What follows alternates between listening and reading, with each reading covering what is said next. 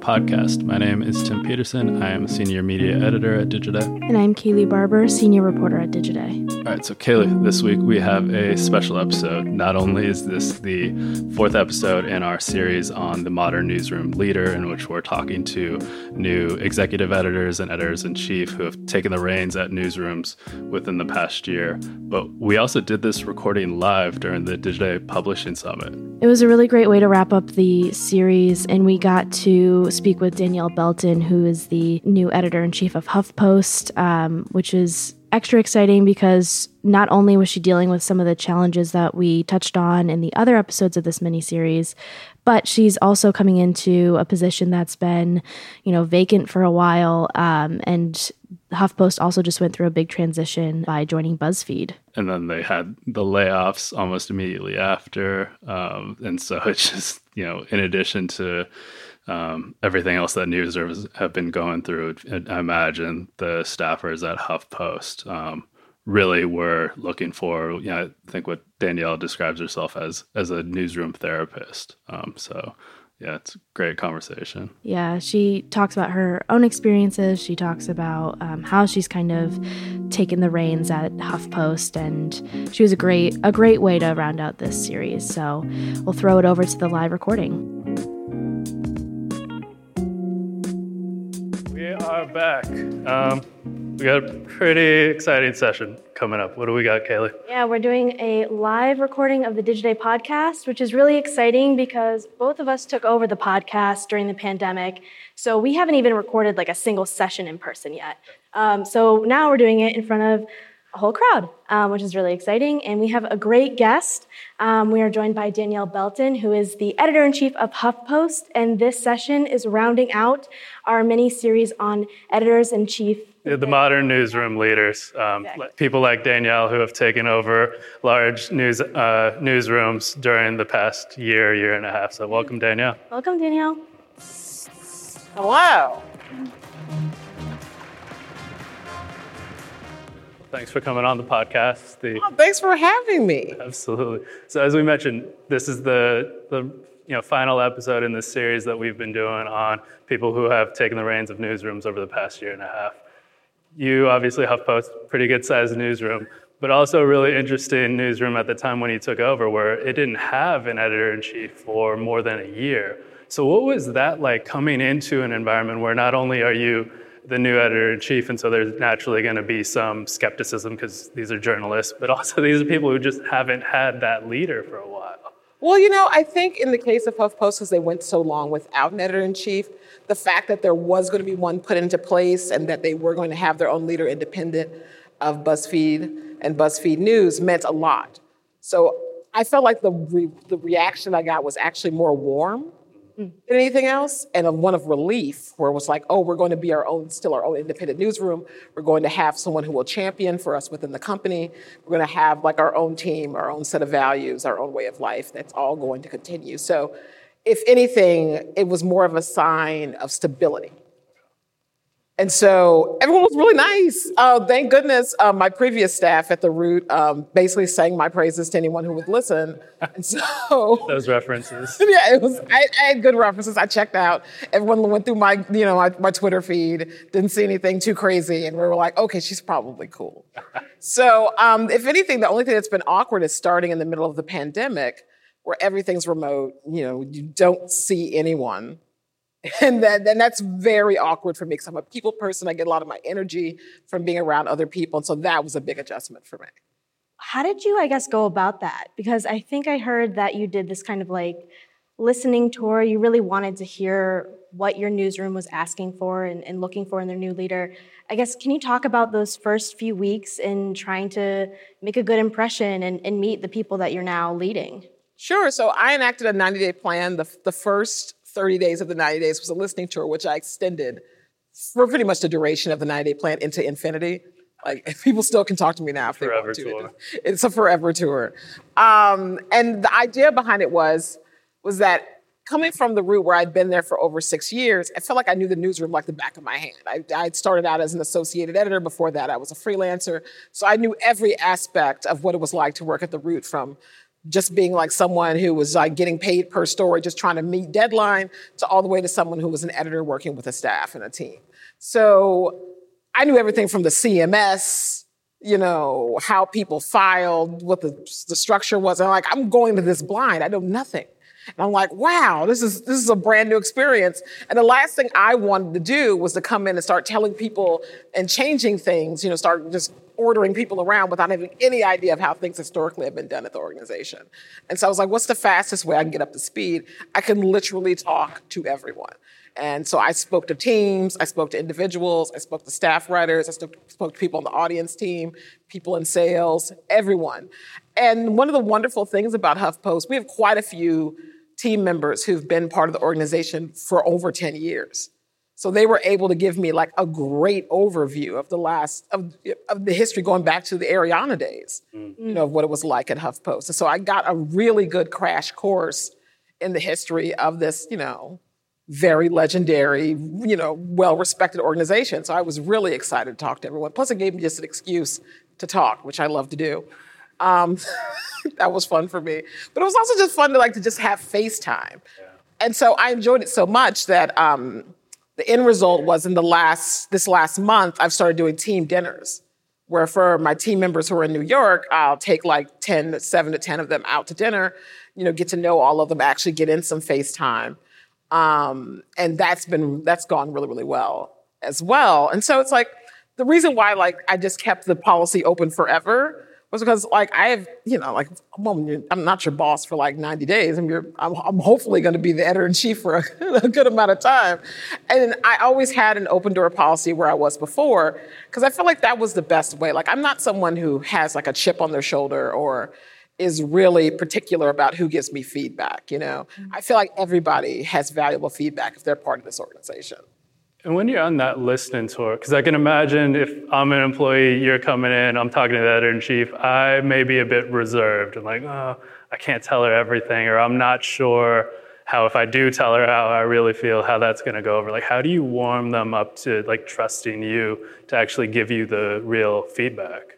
Well, I try to be as transparent as possible about how I feel about things, about why I wanted to come into the role, about why I value HuffPost and the people who work there. And a lot of times I would just talk about how much I really respected everyone.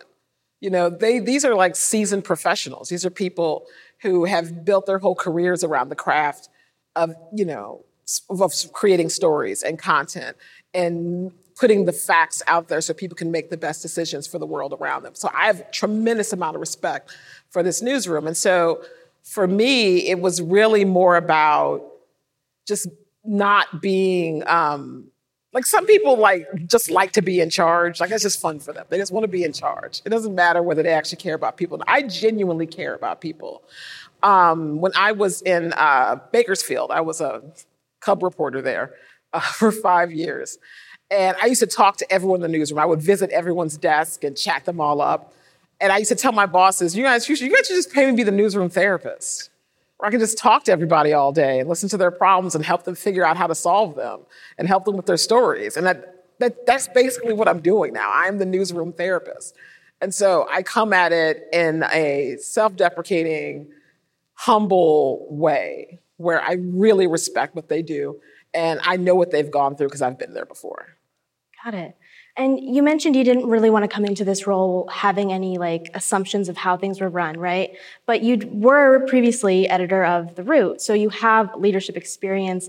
Were there any learnings that you took from previous jobs into this role when it comes to maybe your management style or, the way you like to lead, a newsroom? I think for me, the number one thing I learned to lead with empathy. That's, I've had pretty much every job you can have in a newsroom. I've been a social media editor. I've been a staff writer. I've been a blogger. I've even taken photographers and drawn illustrations. So it's you name it. If it was a job in journalism, at some point I tried to take it and do it. And maybe I succeeded or failed. Who knows? That's just how these things go. I guess I succeeded. Yeah, that's I think I did all right. Hey.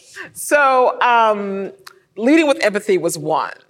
The other was radical transparency. I'm very upfront about everything that's going on with me and everything that's going on in my newsroom. So I don't like it when people are surprised. I think that's the worst thing ever, for an employee to be shocked. They're like, oh my God, I didn't know I wasn't performing up to snuff. Like, I'd rather have these regular conversations with you so you know where you stand, And so like at the Root, like every weekly meeting, since we were a small team, I would do at the end of the meeting, I would always do a series of shout outs to everyone who did exemplary work over the past week. And it was anyone. You could have just helped a fellow staff writer with another story. You could have launched a massive project. You could have written the most popular story on the site that day, or you could have just helped me with a task that I couldn't have done without your support. And so I would shout that out. And it was important for me to shout out not just the people who are on the front lines, our writers, but also our editors, our copy editors, anyone who really pitched in and went above and beyond the call of duty. So that's really important to me, to give feedback. And so at HuffPost, I do a monthly email that's like a roundup that I need to actually write soon, just the end of the month, where I talk about what I liked and what the great work that individuals are doing, and really, try to praise people. But I also try to take time out during the month to reach out to people individually and let them know if I really liked something that they did. And so that's something I really took away from the Root. And also just being honest. I feel like far too often people think that if you admit to a mistake, it's a weakness, when in actuality it's a strength. It's very hard to admit when you've messed up. And me and my staff at the Root, we really grew together. This was my first major editorial position at a medium-sized publication with a large audience. And so there were times in the beginning where it's like we were growing so fast and we were moving so quickly that I had to learn some lessons the hard way. And I would just have to level with my staff and just be honest with them what was going on with me so they could understand how best to support the organization and ensure our success. And so I really encourage other people who are in management positions to not feel like they can't be honest with their staff. I want to go back to newsroom therapists, because coming in as the newsroom therapist, newsrooms have needed a lot of therapy lately. But then HuffPost in particular, coming off the sale to BuzzFeed, and then what was it, like a little over a month before you came on, there was the round of layoffs. So what were the things that you were hearing from staff when you were initially on that listing tour? I think the main concerns were, how separate were we going to be from BuzzFeed overall? And will there be more layoffs? HuffPost had really bled a lot under its ownership with Verizon, where they weren't allowed to really replace staff. And then to have the layoffs was like just a gut punch for a lot of people, even though they were necessary for the financial health of the company. So when I came on board, the main thing that I wanted to project was a calmness, that we're past the worst of this and now we're going to enter a period of growth, because we've proven that we're a valuable platform to the larger BuzzFeed family. That we are growing, we are relevant, we're breaking stories, and I want our team to continue to grow, and us to branch off into different avenues and areas of coverage, because I think that's really, really important to not only have a more diverse newsroom, and I'm talking about diversity in terms of like race, ethnicity, differently abled people, et cetera, then not just have a more diverse newsroom, but to have more diverse coverage on top of that. Because I feel like that's the best way to grow our audience at HuffPost, is to have a diverse set of talents and coverage areas so we can just bring in the widest audience possible. I'm going to ask one of the questions that your staff had been asking too, because we had Jonah Peretti on when the announcement came of BuzzFeed acquiring HuffPost. And one of the things he had said was that there was going to be a very, delineated, distinct separation between the HuffPost and BuzzFeed newsrooms. Is that kind of the vibe that you're getting now? Like, are they two separate entities, or is there kind of any overlap that you're sensing? We're definitely two separate newsrooms. In my time that I've been here, it's been 6 months now, not once has, the person I directly report to, Mark Schufs, who's over BuzzFeed News, has never told me what we should or should not be doing at HuffPost. He has completely trusted me with this organization, and I've had the full support of BuzzFeed behind me for everything that I've wanted to do so far. And that's been amazing. I wouldn't have taken the job if I didn't think and didn't have faith in Jonah and Mark. You mentioned diversifying the coverage. I imagine anyone coming into an editor-in-chief role there is that opportunity for it to be something of a blank slate. Obviously, it's a delicate balance because change is tough, but at the same time, sometimes change is necessary. How are you thinking about like diversifying the coverage specifically? And also, like, is there a relation where you're also thinking of how do you diversify the coverage in a way to like also differentiate from BuzzFeed News? Because I know as someone on the complete outside, I still see both as these are both general news outlets. They're going to be naturally competitive in the same way that any news outlet is competitive. Well, BuzzFeed News is very distinct in the fact that it is only originally reported news. That's all pretty much the majority of what they do, whether it's entertainment news, whether it's politics, whether it's breaking news, it's all originally reported out. At HuffPost, we do original reported news, but we also do lifestyle. We also do lots of really fun things with entertainment. We have our historical legacy, diverse offerings like Black voices and Latino voices. We have not just political coverage that's very robust that we're really well known for, but we have our breaking news coverage that does everything from original reporting to scouring the internet for the most obscure stories that we can help amplify. They're really just amazing folks. And so I think that's what makes it different is how HuffPost is a little bit slightly more general. It skews more like a traditional newsroom in the fact that it covers so many different topic areas and so many different types of beats. But what separates HuffPost from a traditional newsroom is our voice, is the type of stories we choose to tackle and how we address them and how we address our coverage. I always say, since I came on board, HuffPost is a reality-based news organization. Like, we deal in facts. And you have to say that. I know, but you have to say it. So we deal with how things are, not how we would want them to be. So even though you could say that we're progressive leaning in some aspects, the reality is it's not like we're holding Joe Biden's hand through the presidency. Like, we're just as critical as anybody else would be. Sometimes we someone might even call us a little harsh, but it's like, to us, it's necessary to speak truth to power and to hold people accountable no matter who they may be and no matter what party is in power. And I think that's what separates the difference between someone or an organization that's more of a cheerleader and one that's more based in actual reality and facts. We're going to take a quick break to hear from our sponsor, and we'll be right back. How do you strike that balance, though, because then you still have people out there who, unless you're a purely objective journalism outlet, and some journalists believe this too, like journalists shouldn't be taking sides, anything like that, but then we are seeing, I think it's largely a generational difference, where then there are journalists who are just like, no, I want to be taken aside, and trying to thread that needle of, I can still report the facts, but I can also be the one making sense of the facts. But for another cohort of journalists, that's just a no-no, because historically that's just been the no-no. How are you arriving at what you want out of your journalists or what you don't want? What I want is just honesty. If you have a background that or part of your life that might cause you to think one way more than the other, just be honest about it. Just put it all out there and let the reader decide. Now, there are certain things that obviously, like, I could never write a story about the Root because I used to work there. So that would be someone else at HuffPost's job if something happened at the Root or something happened at Geo Media, which was our parent organization. Somebody else probably should write that article that's not me. So I do believe that there has to be a line.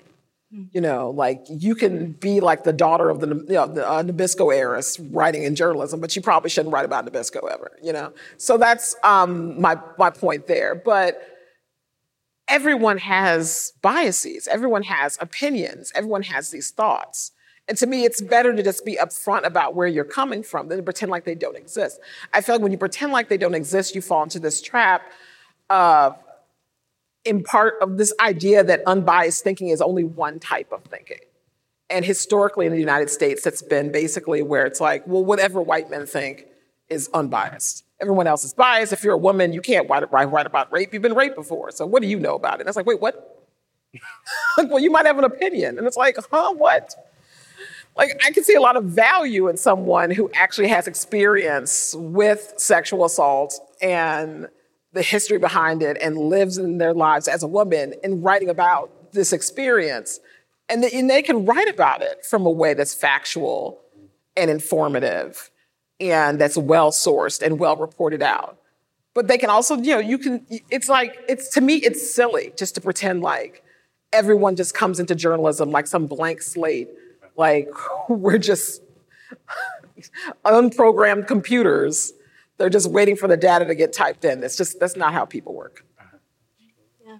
I guess it makes sense to then have those, Twitter bios saying, my tweets are my own opinions. They don't represent my publication, but you do get to know the journalist. Yes. Which I think is always a very nice thing. But I'm kind of curious too. So a lot of newsrooms have been dealing with this kind of post-Trump slump in coverage, the past 18 to 6 years, give or take. There was a very tumultuous news cycle, and a lot of it was hung up around politics. Now you're dealing with a newsroom in this post-Trump era. Are there any, topic areas that you're particularly focused on to try to combat any maybe slumps in audience? Are you even seeing any kind of dips in audience at all, or is that not something you're seeing even? I mean, we've definitely seen some dips, but I don't call it a post-Trump slump. I call it like a return to what it was like before Trump. There was a time when there wasn't literally something crazy happening every day. That was called every other presidency before the presidency of Donald Trump, where literally you would have like weeks where nothing really happened, and things that should have never been a national story would become a national story, and you'd be like, wow, everyone's talking about blah, blah, blah, and I don't even know why. It was a magical time. It was called a slow news day. Suddenly, someone were saving like a squirrel from a pond would be like the thing on CNN for like 6 hours. The alpacas, what was it? There was like the llamas a couple of years ago. Yeah, it was the llamas. Remember Balloon Boy? Oh, yeah. Balloon Boy, yeah. Yeah, that was like a whole thing. There was a boy in a balloon. Oh, wait, there actually wasn't. That was amazing. An amazing time. So, if anything, what we're seeing is like a correction from a very news-heavy, scandal-heavy, activity-heavy, outrage-heavy time when people were really keyed in because there was just so much going on and so much to absorb. Now that we've kind of slowly trickled back into some level of normalcy, like we're still not back. Like we still have a pandemic, we still have thousands upon thousands of people getting sick and in many cases dying every day from a global pandemic. And so it's like we're not quite back yet at normal, but we are at a point where the news cycle is starting to dip back into how it used to be before. And so for me, what I kind of want our newsroom to focus on is talking about how the last, 4 years of the Trump presidency and how the current Republican Party, how it's structured, how is that going to impact people's lives in the future? We have a huge problem with voter suppression. Mm-hmm. We have huge problems with the fact that you have several members of Congress who like to pretend like January 6th just didn't happen, and that nobody should be held accountable for it. And so we try to focus on, again, like finding ways to bring things to light and really push these points that are a threat to our democracy or a threat to our free press. We want to bring those issues to light and really highlight them and showcase them and get people talking about them because they're really important to us. But, I've always been the type of person where it's like, even though traffic is great, I love traffic. I got no problem with traffic. I mean, at the root, like I got traffic up by 300%. It was amazing. But I don't live my life by it because I feel like that's a fool's errand. If you get caught into the ebbs and flows, and you'll just change your coverage for just about anything at that point. You have to have a true North Star. You have to have a soul. You have to have a core of what you will and will not report. And to me, that's more important, to have a core that you believe in, because people will come back for that. People will invest in your news organization for that. You'll gain the respect that you need and eventually get the audience that you want because of it. But at the same time, you also have to be, you're overseeing editorial, but you have to be mindful of the business side. And of course. Was it, Kaylee, when you spoke to Jonah last year for the podcast about the HuffPost sale, he said he wanted HuffPost to be profitable by the end of this year? Yeah, I think that was the number he... Yeah, so how are you managing the costs or, kind of managing the cost of HuffPost against traffic being down and whatever impact that has on revenue? Because you all are primarily ad-supported. Well, the thing is that I try to look for different ways that we can invest in what we already have or maximize what we've already have or historically have done in order to increase ad revenue.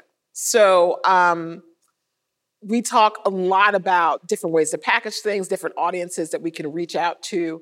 I mean, when I was at The Root, we went through this amazing period, which I believe is still ongoing, where people finally started to pay attention to diverse, media, and were willing to actually invest in it and spend their dollars in it in our journalism. And so there's that same curiosity here at HuffPost because we have these legacy brands. And so there's a lot of curiosity and a lot of interest from advertisers in how they can reach diverse audiences through our legacy diverse brands. And so I've done a lot of thought and a lot of work on how we can help enhance and bolster that, as well as create content that is attractive to advertisers. But the commerce is a huge part of that strategy. What are you doing there? Because that was something that's been surprising to me. Because I think of HuffPost, I just think ad-supported news site. Well, we have this amazing shopping section, which is doing really, really well. We're actually hiring right now for it.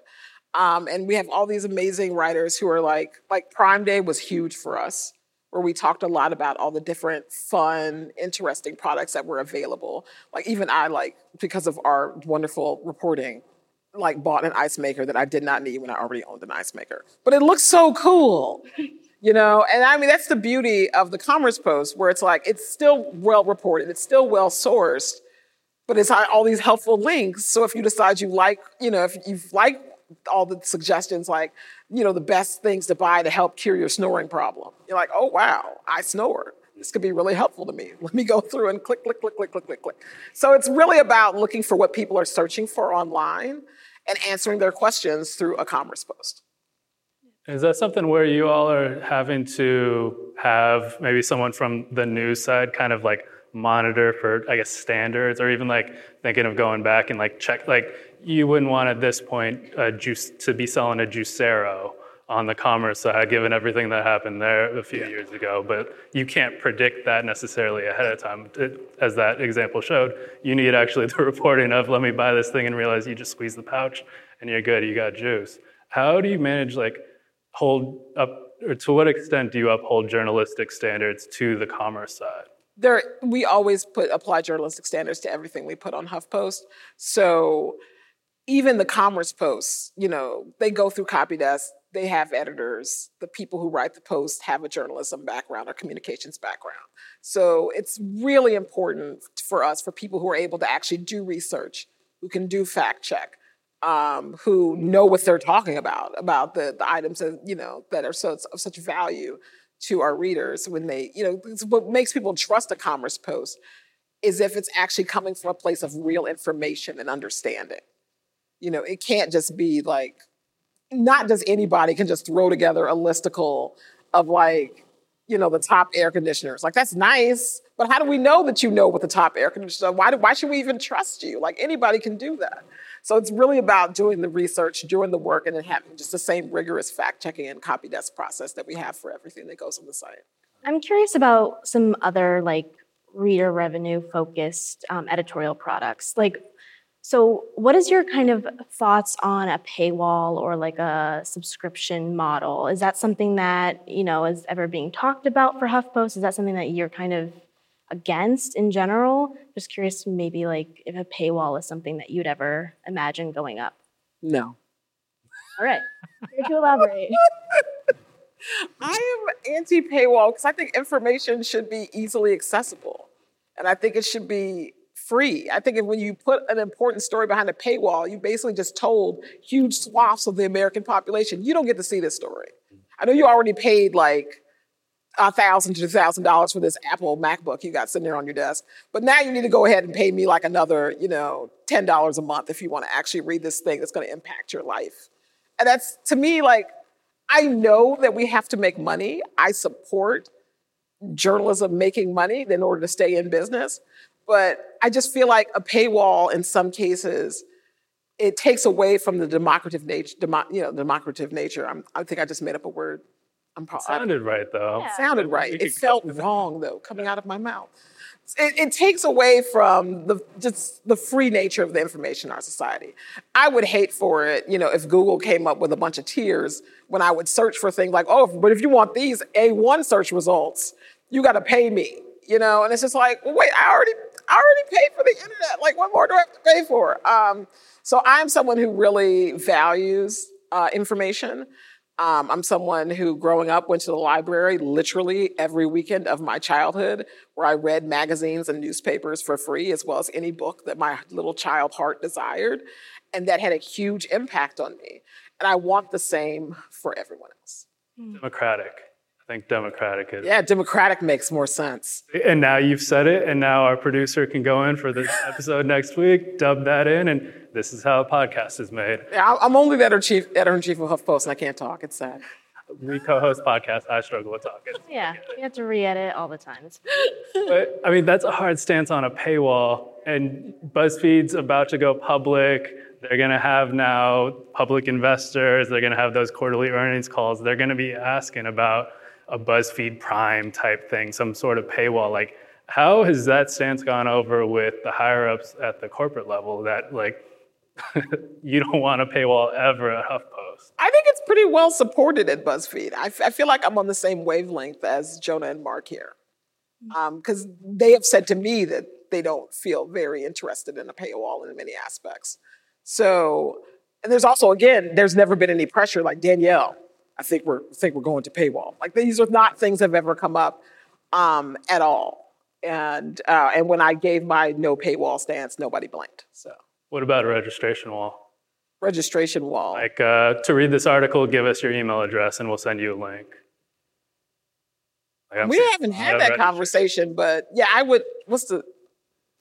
Sign up for my newsletter, and if you don't sign up for my newsletter, you can't read my articles? Basically, give us your data and we'll give you this article. Nah. Okay, so that's that. I just want people to be able to read the articles. The articles are important. Yeah. It's also, in general, a younger audience, and I feel like, and I'm curious, maybe this is a topic that gets discussed during DPS, but I feel like younger audiences might be a little bit more resistant to paying for news, just by nature of not having as much money to spend on that. Yes. So I guess I could see that being, a serious consideration for BuzzFeed and HuffPost. I guess the way that I kind of look at it is like, if I want to know the information, I'm going to get this information. So it's like, you can put it behind a paywall. Like, when paywall first popped up, and I was just a broke writer, all I did was try to figure out how to get around the paywall. Like, how many email addresses do I have to come up with to get a fake, get another subscription? And then cancel it real quick before they start taking the money out of the account. People want the information, and they're going to try to get it. Well, I would hope that, because it's what's sad for me is someone doesn't try at all. They just give up and just go maybe I don't need to know what happens to my taxes. Just horrifying to me.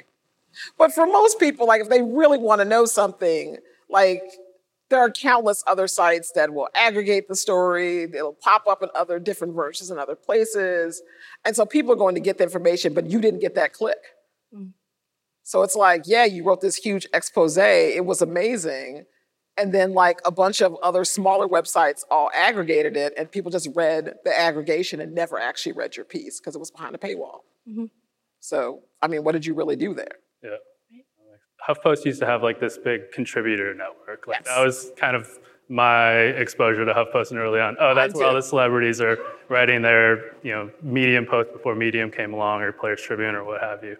How are you thinking about the contributor network, to what extent you do or do not want to be open to people outside your newsroom having bylines on the site?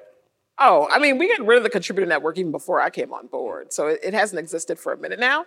But the way I kind of always felt about it, I was wow, this is insane. Just let anybody just write on your site. It seems ripe for lawsuits, It just seems like a lot of problems because you don't have any control.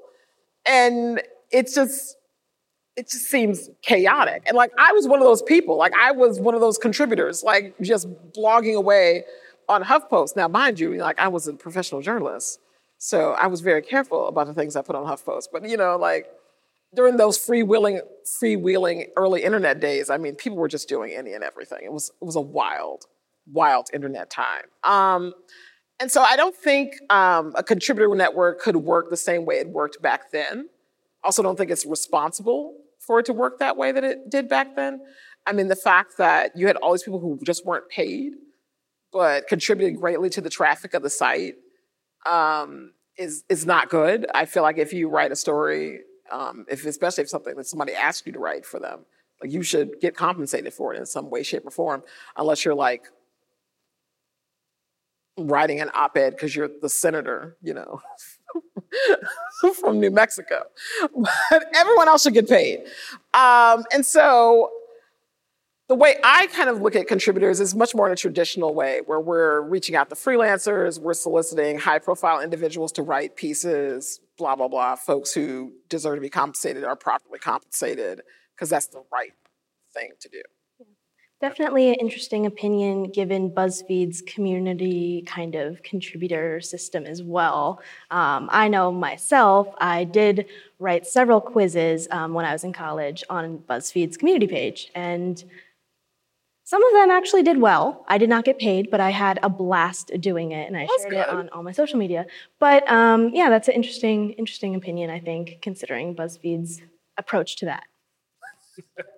The juxtaposition. Well, I mean, everyone has their own approach to these sorts of things. And some people love contributing. Like I used to, when I was part of Geo Media, which owned all the former Gawker websites, the thing that attracted me the most to the site sometimes wasn't necessarily the stories that were being posted, but the commenting section.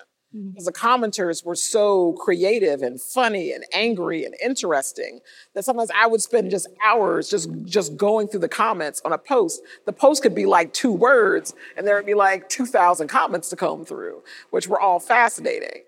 But do I think that the commenters should get paid? Like, no. But they contributed greatly to the success of Gawker and the historic Gawker websites. So to me, it's like you have to decide to find that balance between where user-generated content makes sense for your business model and where it turns into just uncontrollable, mess. Yeah. That is it for our time. We have blown past our time. But this was amazing. Thank you so much for joining us for our first live Digiday podcast recording. And hey, I was glad to be here. It was great. Thanks, Danielle. All right, well, that brings us to the end of this episode of the Digiday Podcast. Please don't forget to share this episode with someone who you think would enjoy it. We'll be back next week with another episode.